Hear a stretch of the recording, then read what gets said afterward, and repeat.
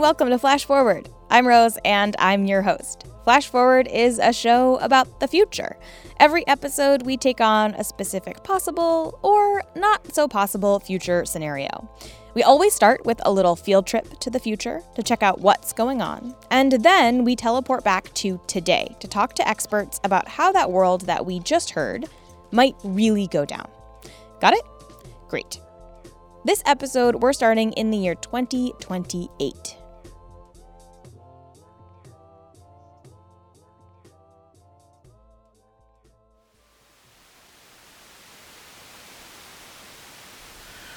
Do we have contact with the satellite? Not yet. When do we start to panic? Tomorrow, probably. Copy. Satellite contacted. You're gonna have to execute a maneuver. Why us? Satellite's defunct and uncooperative. Great. Instructions incoming. Nearing path of closest approach. T-minus 90 seconds. Reduction wheels still at idle. Thruster duty cycle is consistent with expected values. Copy all. Calculate total burn duration. Estimated burn duration is 17 thruster seconds. Primary burn complete. Verified 1-second maneuver. Copy. Maneuver complete.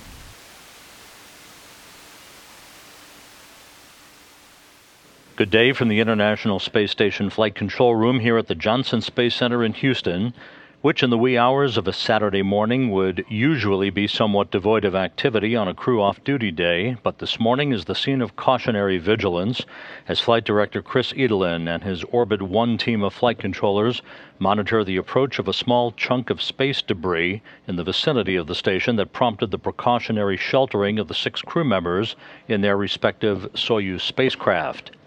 Late Friday night, Flight Director Jerry Jason decided to place the station crew in their Soyuz vehicles for a short period of time after ballistics specialists received data that showed a remote possibility of a conjunction with a small piece of a Russian Cosmos satellite. I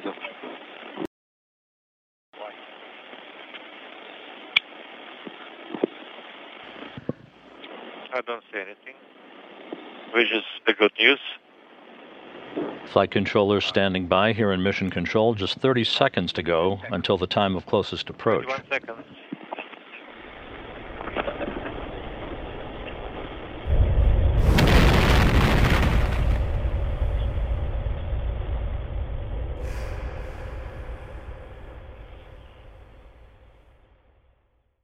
Okay, so this episode is a future in which the space around Earth has become so full of stuff that satellites are constantly having to maneuver around all of it. And this future is actually not that far off. We might think of space as this vast emptiness, but the space surrounding Earth is actually full of stuff.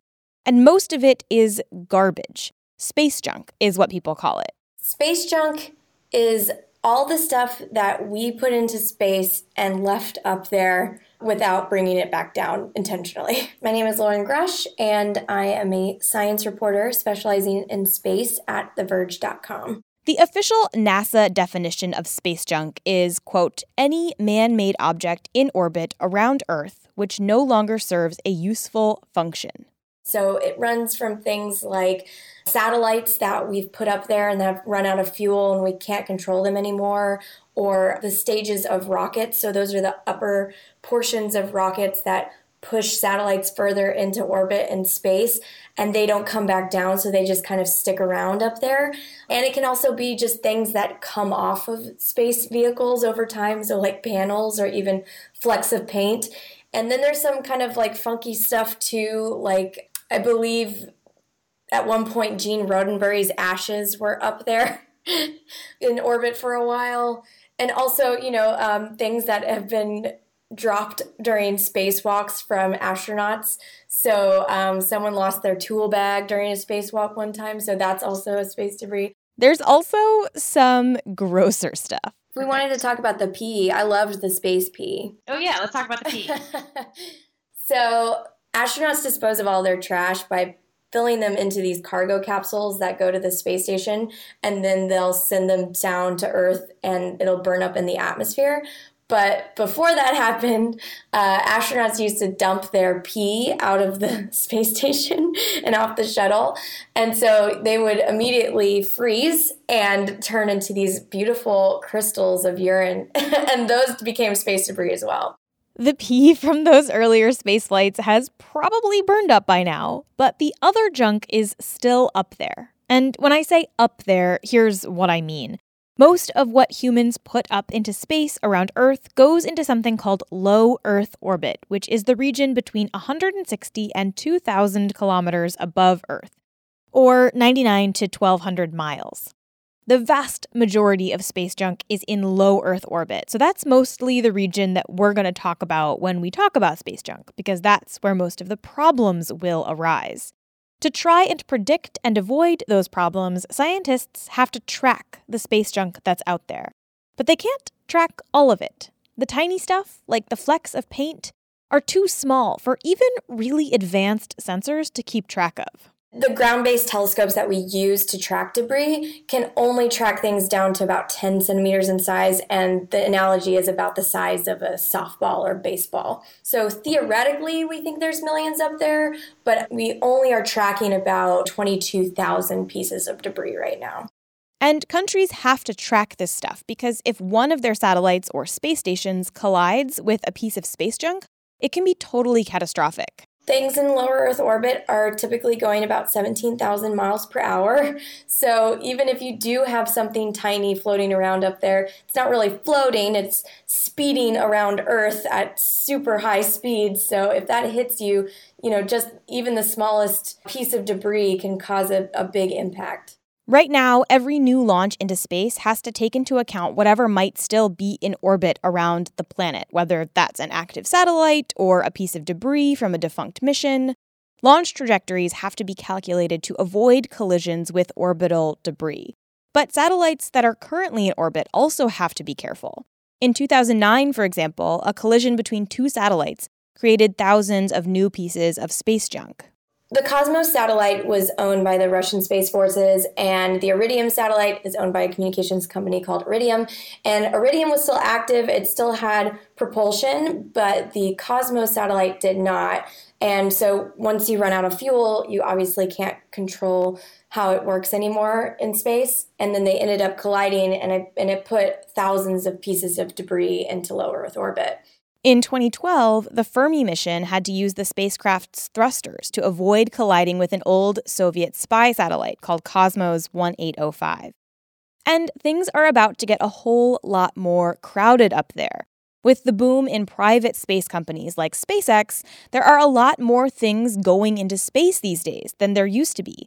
Thousands of new satellites and CubeSats and other devices are set to launch in the next 10 years. And experts warn that if we don't do something about space junk soon, we might wind up in a situation where the space surrounding Earth becomes too hazardous to traverse. The big thing that everybody points to is this thing called the Kessler syndrome.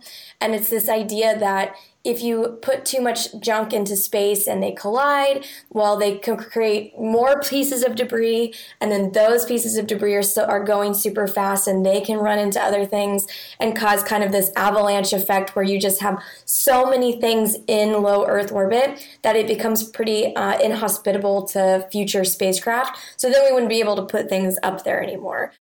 If you've seen the movie Gravity, you are familiar with this concept, right? In the movie, Sandra Bullock and George Clooney are trying to stay alive after a chain reaction of collisions send debris hurtling their way and destroy their shuttle and telescope. We're definitely not at that level yet, but that's kind of the concern of why we need to mitigate this problem now. So it might seem like this space junk problem is a new one, right? The common story goes like this. When humans started sending stuff into space in the 1950s, starting with Sputnik, they didn't really think about cluttering up space. They weren't thinking about or talking about space junk because there was really nothing in space to begin with. But now, all these years later, we're starting to realize that we've created a problem. The thing is, this story, that we only started thinking about and caring about space junk recently, actually isn't true. Even at the very start of my research, I came to see that was far too simplistic a picture, that in fact we'd been thinking about space junk since the very beginning of the space age. My name is Lisa Ruth Rand. I am a historian of science, technology, and the environment, and I am currently writing a book about the history of space junk and how space junk became seen as an environmental problem during the Cold War. Take, for example, Project Westford. It was originally called Project Needles, and it was designed to be a satellite communications system that would be resilient in the case of a certain kind of nuclear war. It was first tested in 1961. It did not succeed, and then it was successfully tested in 1963. Essentially, Americans were worried that in the case of a nuclear war, all the fallout might make radio communications on the ground unstable. So they wanted to install a communication system that they could rely on in space. And the solution that they came up with was kind of strange, but also kind of genius. Westford consisted of 400 million copper fibers that were thinner than a human hair and only a few centimeters long each. And they were placed into a 3,500-kilometer orbit in a band around the planet. These copper fibers, which many people called needles, were dipole antennas. The idea was that if you put a bunch of these tiny antennas in a band around Earth, you could bounce radio waves off of them and use them to communicate. The nice thing about this system was that because it was a whole bunch of individual pieces, it was really hard to destroy. If you have a field of hundreds of millions of copper fibers, you're not going to take out that whole thing with one nuke necessarily. A, you could put up a new one really quickly, or B, that the field would congeal and fill gaps. Plus, the copper dipoles, the needles, were cheap and easy to produce, and it was relatively easy to launch them up into space. In many ways, this was a really interesting project and one that I argue was a pretty elegant solution to a geopolitical reality of the time. But as soon as the project was publicly announced, people started asking questions about what the impact of putting all of these pieces of copper up in space might be. The first detractors were the astronomers. Their main concern was what would happen if such a test was successful and this dipole communications method became the norm. What would happen if they sent up, let's say the Air Force decided they need to send up a fully functional system, which would require a much denser belt of needles around the equator and the poles? And then what would happen if Russia or the Soviet Union decided they wanted one too?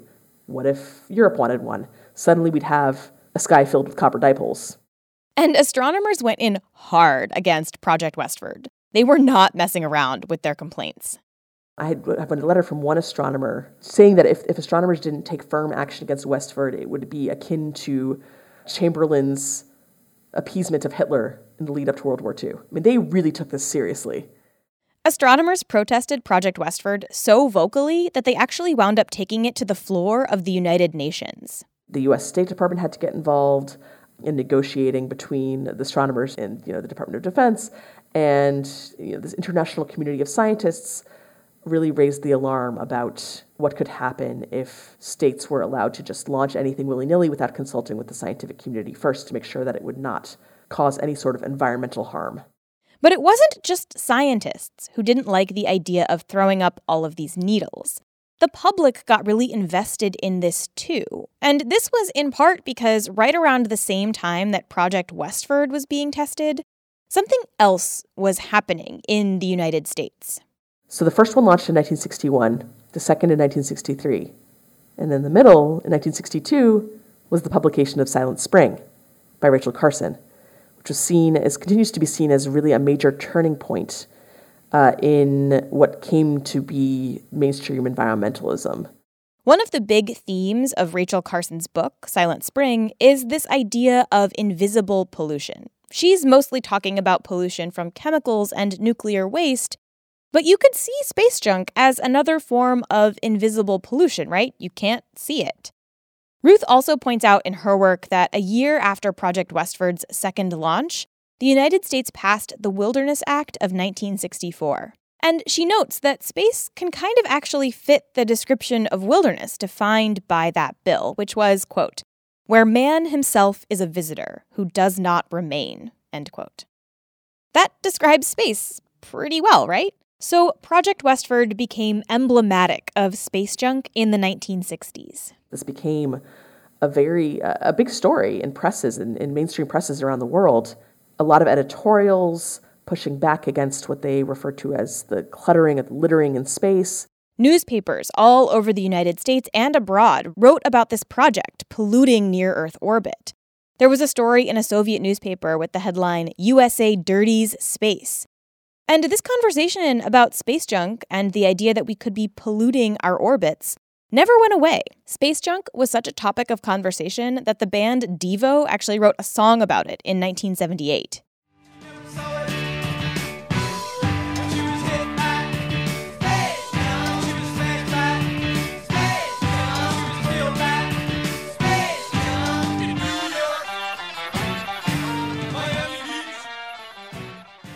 Today, there are actually still some of the Project Westford needles up in space. They were supposed to come down naturally, but some of them clumped together and remain stubbornly orbiting our planet. Anyone who's a geek like I am and likes to go online and try some of the space tracking software that's freely available, if you put in Westford, you can see that there are clumps that are cataloged, and you can see where they are in real time, still, a couple thousand kilometers above our heads. Okay, so fast forward to today, or flash forward, if you will. I don't think I've ever used that joke on the show, and I think I've now used up my one flash forward joke quota. But today, we are still having this conversation about space junk and how to responsibly manage all of the stuff up there. Most people agree that if we want to continue to launch satellites and other stuff up into orbit, we are going to have to do something about all of the junk up there. The question isn't whether we should do something, but instead what exactly we should do.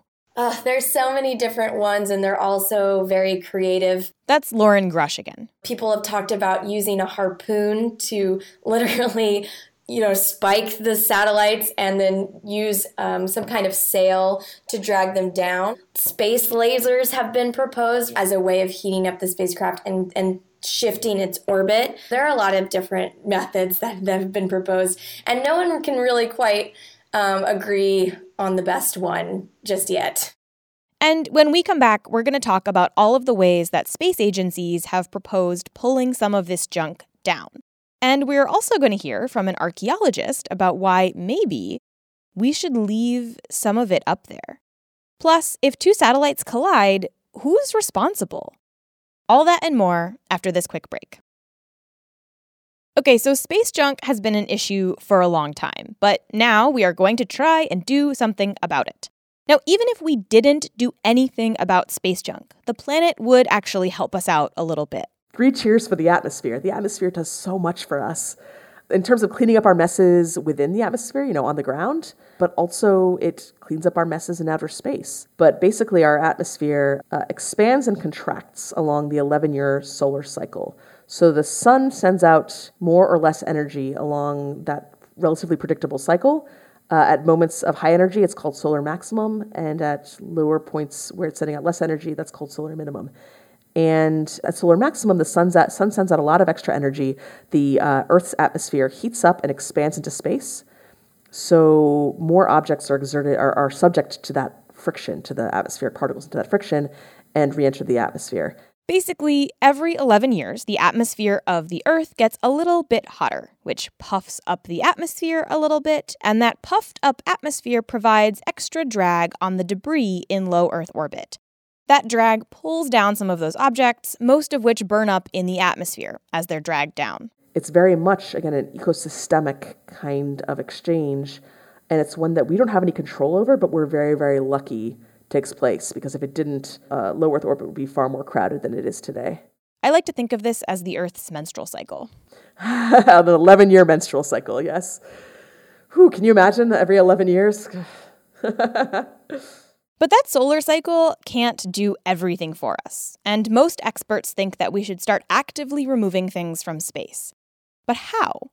For all of the things that we've launched up into orbit around Earth, we've actually never gone out into space and pulled anything down. A capture of an uncooperative object in space hasn't been done before. This is Andrew Wolahan, a systems engineer at the European Space Agency.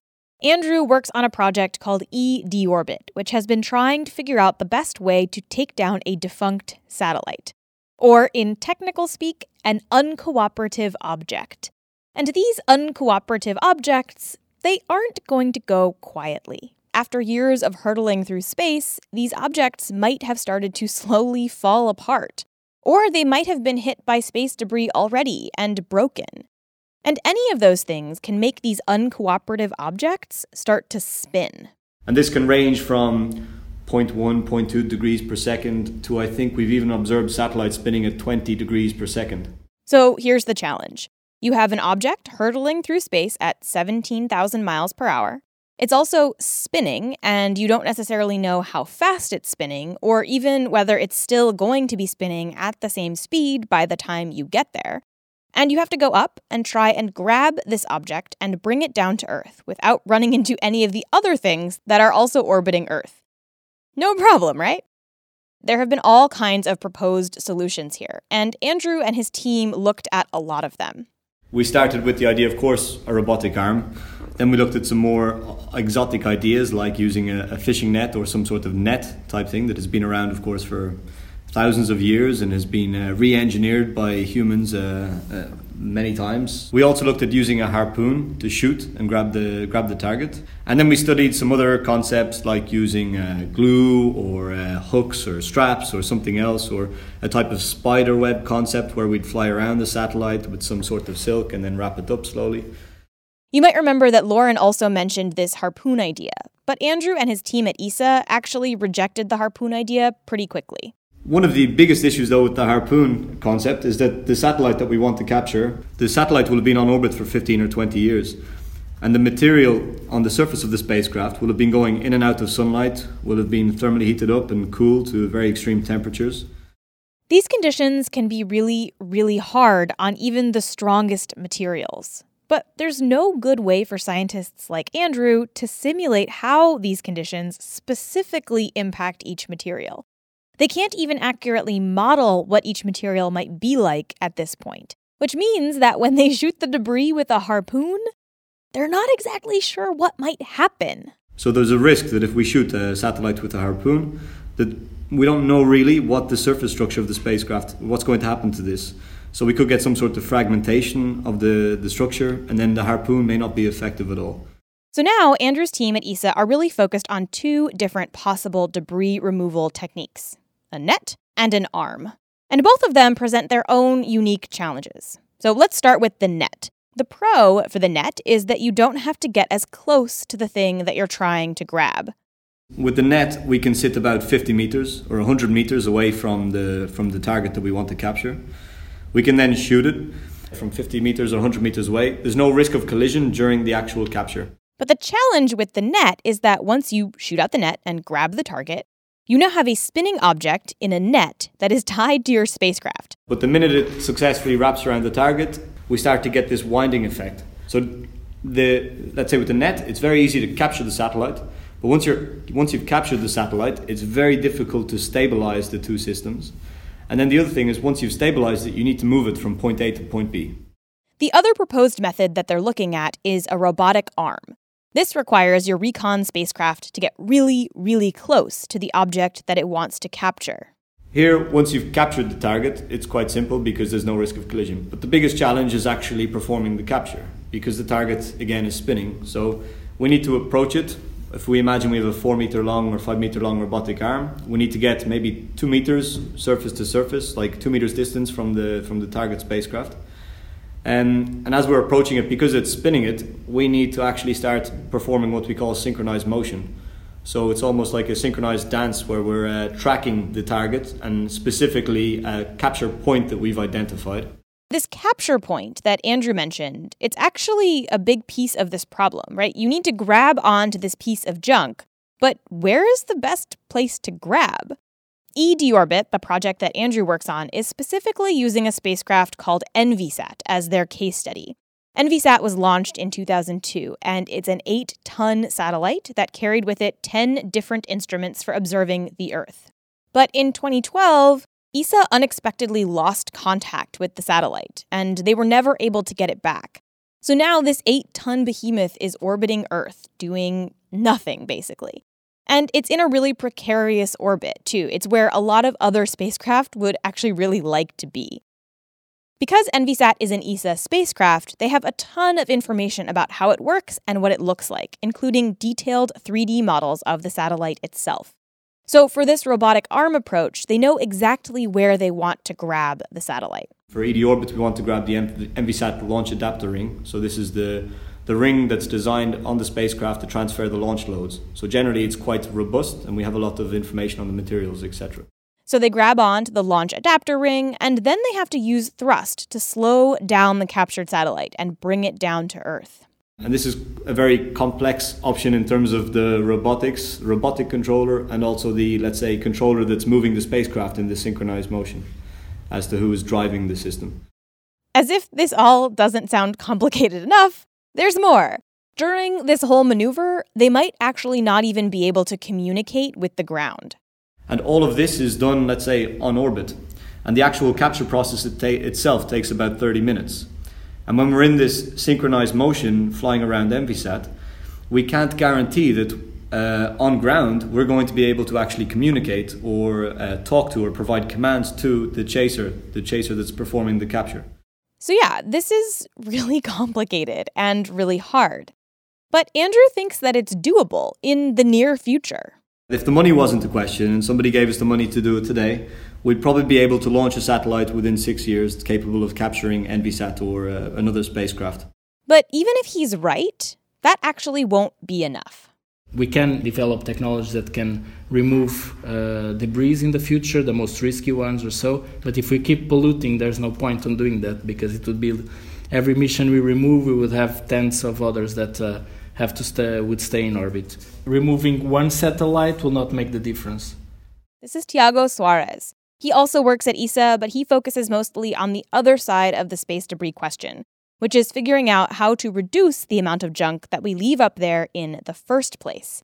And a lot of that work has to do with how scientists design their spacecraft. For example, Andrew's project is using the EnviSat as a test case, and with EnviSat, they know a lot about the satellite, right? What to look for, what it looks like, and where they can grab onto. But that's not the case with a lot of the junk up there. They don't have, let's say, visual marks that allow us to rendezvous with them, so we have to go with a lot of uncertainty. We don't know if the parts of the satellite have broken or not, so to do the navigation around it, know exactly where your satellite is with respect to the other is extremely hard. They also don't have any capture point, so we have to go to try to figure out of their configuration a capture point. Future spacecraft should have visual markers on them to help removal craft orient themselves, and they should also have designated grabbing points. Tiago and his team also propose that satellites actually stick to their designated lifespans, instead of trying to squeeze every last minute out of their operating time. Often, even if a satellite has a plan for its end of life, the people operating that satellite will try to push that date back as far as possible, often until it's too late. Once you launch a satellite, what comes after is what you build it for, of course, is its function, is also what you sell. Even if the satellites had been designed to deorbit at the end of life, in a majority of the cases, they would not be deorbited at the end of life, because people would extend the operations indefinitely. Tiago also says that satellites should be designed to burn up in the atmosphere as they come down to Earth, so nothing falls in the wrong place and hurts someone. That means designing a spacecraft to break up in certain ways and re-enter the atmosphere in a specific sequence that maximizes the incineration potential. For certain equipment that are more critical, like tanks, they would survive the re-entry and hit the ground. We try to design them with a different material that will melt during the re-entry, or we try to have weak links that will break the structure of certain mechanisms or certain equipment that we see more critical to make sure that they will melt during the re-entry. Right now, there are a handful of technologies that can help out with this kind of re-entry, like something called a terminator sail, which is a very cool name. And there are some spacecraft in space now who have these kinds of end-of-life technologies. But we won't know if they work for a while. So, one of the difficulties we have with these technologies is that if we put them on board, we will only know if they work 15 years later, because we have to wait for the satellite to be decommissioned to know if it worked.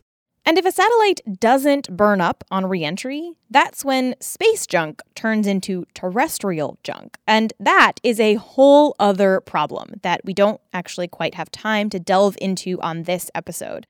But patrons are actually going to get more about that side of things in the special Patreon newsletter this week. So if you sign up as a $2 and up patron, you can learn more about how a Russian nuclear reactor fell out of the sky and into a remote region of Canada, and how the environmental pollution from that incident impacted the First Nations people who lived there. Suddenly you have this, what looks like an invasion force coming into your small town, and people who look like a yellow Darth Vader coming in and saying, you can't leave your house, you have to stay home, you can't go to your nets, you can't go to your traps, something has happened. And what do you do if, say, you only speak Inuktitut and you don't understand what's going on? More on that in the Patreon newsletter. Okay, back to Tiago. All of these new design choices to make satellites and spacecraft more eco-friendly, they take time and money to research and implement. In ESA, we also have a mandatory implementation of all these rules to all the satellites we launch.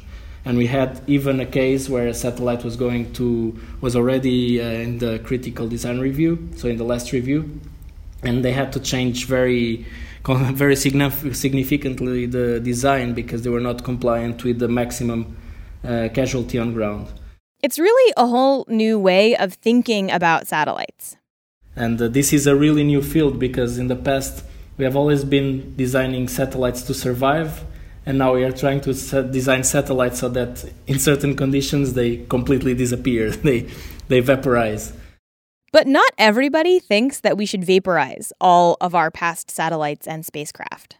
I would be sad because I do want to see this stuff. There's really, the issue of authenticity is at the heart of this. For archaeologists, touching some ancient artifact that no person has touched for 6,000 years is an incredibly potent thing.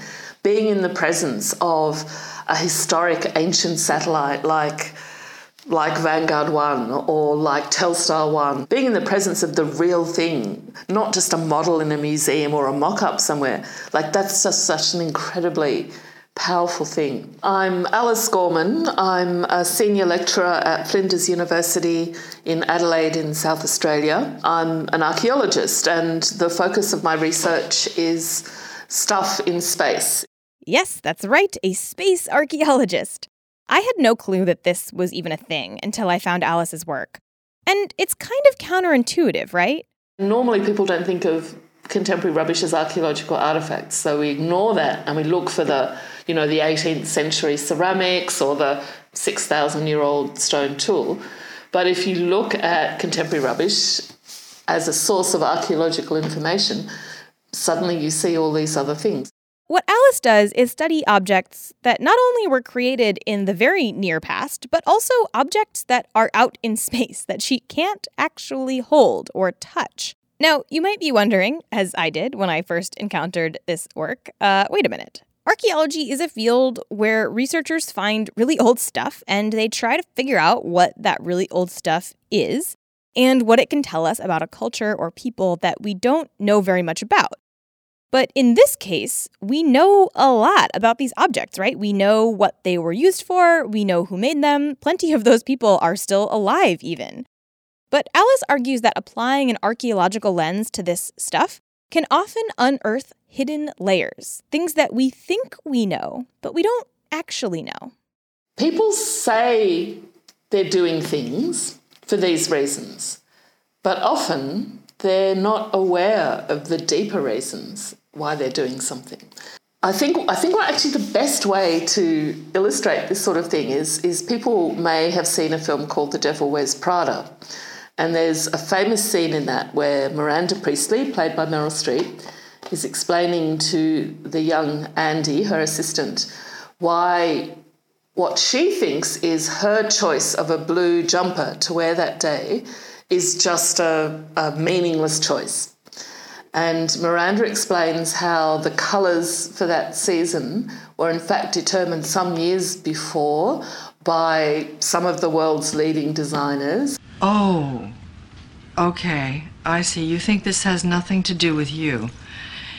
You go to your closet and you select, I don't know, that lumpy blue sweater, for instance, because you're trying to tell the world that you take yourself too seriously to care about what you put on your back. But what you don't know is that that sweater is not just blue, it's not turquoise, it's not lapis, it's actually cerulean.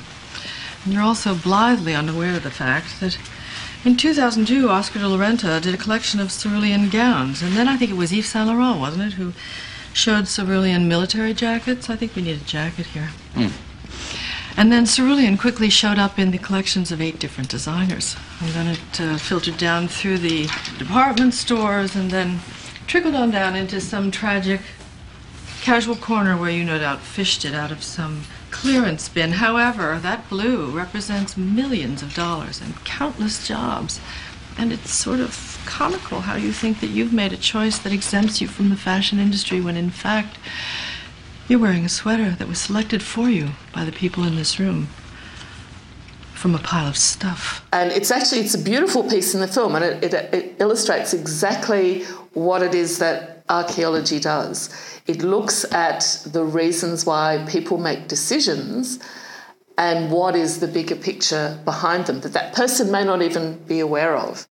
So take, for example, different tracking stations built in the 1960s. NASA built one in Canberra in Australia, and Alice has done a lot of work on that site, looking at it from an archaeological perspective.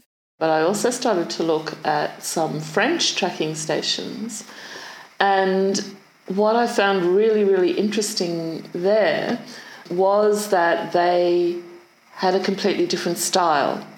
So in some ways, the functions of the infrastructure were identical. You had some kind of antenna that was pulling down the signals from space, putting them through signal processing and modulating and all of that into the computer where they get turned into data. So all of that is the same thing that's happening. But when you look at the physical construction of both of these sites, they're incredibly different. And you could say one has an American style and one has a French style. So these are sort of cultural choices of the kind that are evident at the archaeological scale. This kind of analysis can be made of space junk, too. It's the classic cliche. One person's trash is another person's treasure. And for Alice, defunct satellites, pieces of space debris, even paint chips, they all have an archaeological value. They're not pieces of junk. They're more than that.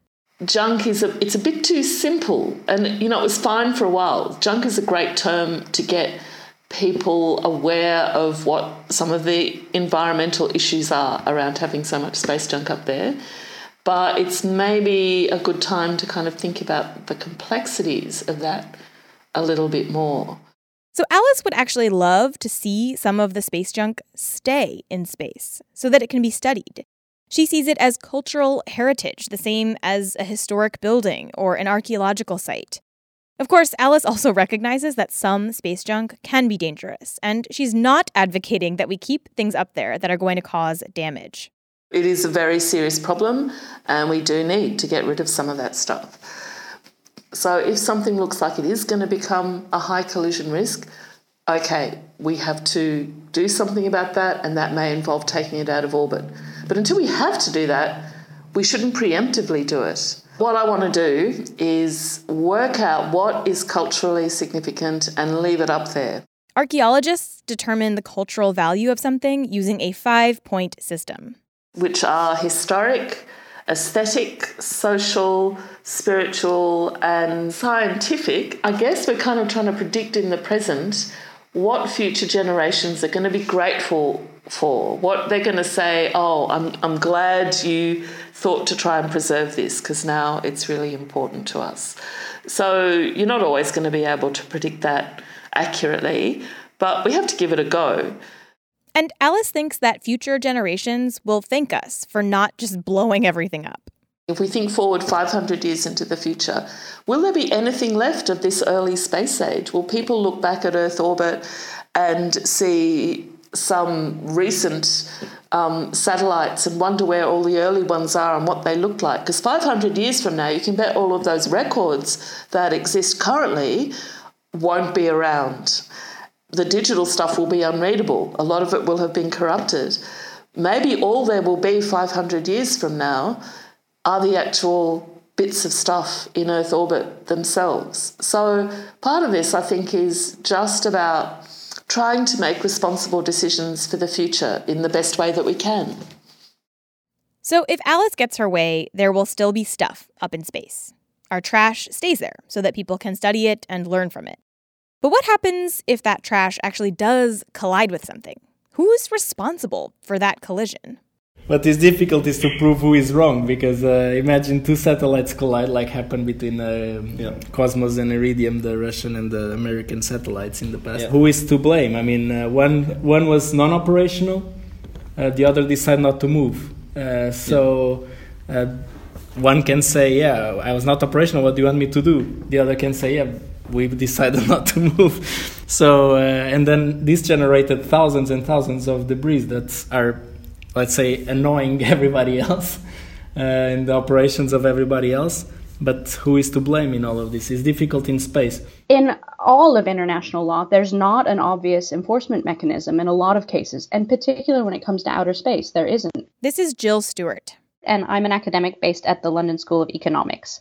I'm an expert in the politics, ethics, and law of outer space exploration and exploitation. So there are a handful of treaties that govern outer space. The most applicable when it comes to space junk are the Outer Space Treaty of 1967, the Liability Convention of 1972, and the Registration Convention of 1974. And what these three treaties do is they say that outer space is neutral territory, and that any object launched into outer space is the responsibility of the launching country, and that any object that does damage in outer space or on Earth from outer space is the responsibility of the launching country. But there's no real enforcement mechanism for these rules.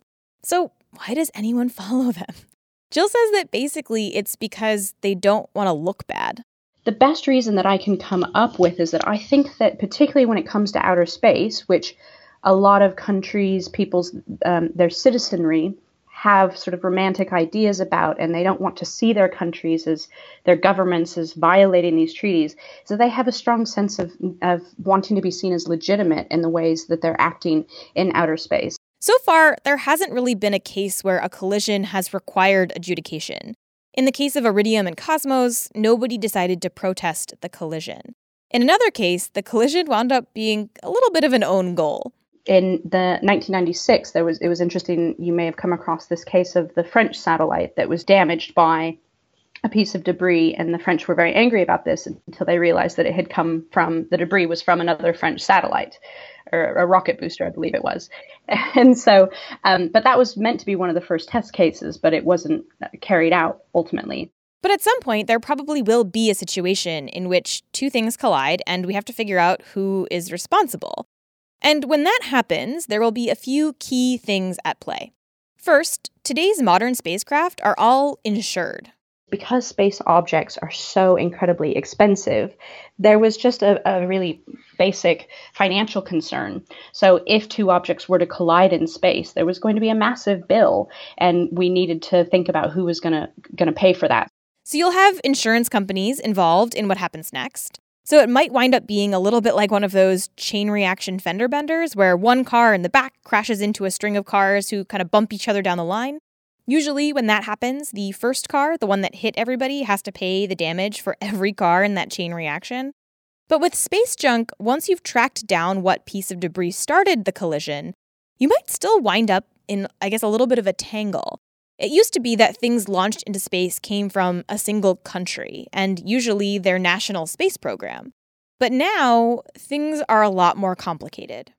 You have multinational corporations, so you might have an object that's been launched into space on a rocket that was produced in one country.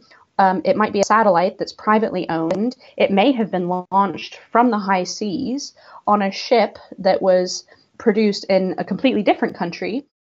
Nobody predicted this when they made the rules in the 1960s and 70s. And Jill has argued that the current laws surrounding space should be updated to reflect this more complicated reality. Because if they aren't, it's possible that space's climate, I guess, could wind up just as messed up as Earth's. I think it's like climate change in a sense. Because it requires very often international agreement. And it's very easy to hide behind the fact that some countries are not applying, to say, if the others don't apply, then they have competitive advantage and we're losing, and etc. So we see these arguments all the time. Jill is actually more optimistic. The outer space environment absolutely has the potential to be a tragedy of the commons type environment, but what my research has found is that actually entities and individuals that are involved in outer space activity are fully capable of coordinating their activity, partly because of the fact that they're aware that if everyone is contributing to the destruction of the environment there, then no one will be able to use it. Okay, but what about this? What if I was an eccentric billionaire who decided that after all of my years of polluting the outer space environment, I wanted to put my money into building a giant space Roomba that could just suck up all the space junk out there and incinerate it or something? Well, in this situation, I would probably get into trouble pretty quickly, because it turns out you can't just go up there and start pulling things down willy-nilly. And of course, there are some restrictions on satellites, especially that use restricted hardware that cannot be touched or known or seen by other countries. And this here, I'm not even only speaking about defense satellites, even in commercial ones. And I can't just go around scooping up other people's satellites if I wanted to. So if there can be a situation where you develop, as you say, a space Roomba that could go up to hoover up some of this debris, that we could figure out a way to unpack the legal situation so that you wouldn't be overly disincentivized to do that. But at the same time, I mean, the rules are there for good reason. You also don't want it to be a free-for-all. You don't want it to be a free-for-all, for sure, but you also don't want it to be so hard to do that nobody even tries to clean the stuff up, right? Considering that it is junk and that ultimately we want to incentivize companies to think about wanting to go up there and take it down. Let's say you go up there and try to take something down and then accidentally knock it off orbit and then it goes and causes an accident. Then does that company have, it's almost like we need a Good Samaritan law for space of if you're trying to take something out of orbit and it causes an accident, then there's some sort of mitigation. And again, we don't have any test cases on this, and so I think it's not entirely clear. One way that cleaning up all of this space junk might be incentivized is if people figure out how to actually use it and turn it into a valuable resource. There are a variety of proposals for how to gather up space junk, condense it down, separate out the components, and actually sell those back to companies. That's still really early work, but if that works, then there's money to be made in my space Roomba idea. But for now, my harebrained scheme of a space Roomba is probably not actually a very good idea. Plus, I'm sure that Alice, our space archaeologist, would have some choice words for me if I just started hoovering up all the stuff out there. But this is a future that you're actually about to see come to fruition. Pretty soon, there will be test missions to try and remove space junk. And what happens next is going to get weird and probably pretty interesting. And if you do want to start a space Roomba company, call me. I'm in.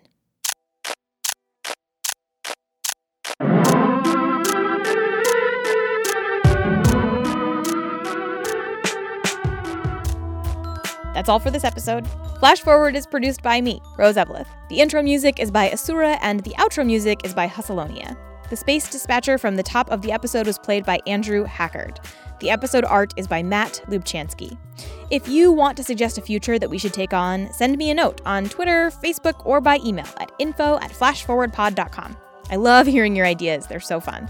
And if you think you've spotted one of the little references that I've hidden in this episode, email me there too. If you're right, I will send you something cool. And if you want to support the show, there are a few ways you can do that too. Head to flashforwardpod.com/support for more about how to give. But if financial giving is not in the cards for you, you can head to Apple Podcasts and leave us a nice review, or just tell your friends about the show. That really, really does help. That's all for this future. Come back next time and we'll travel to a new one.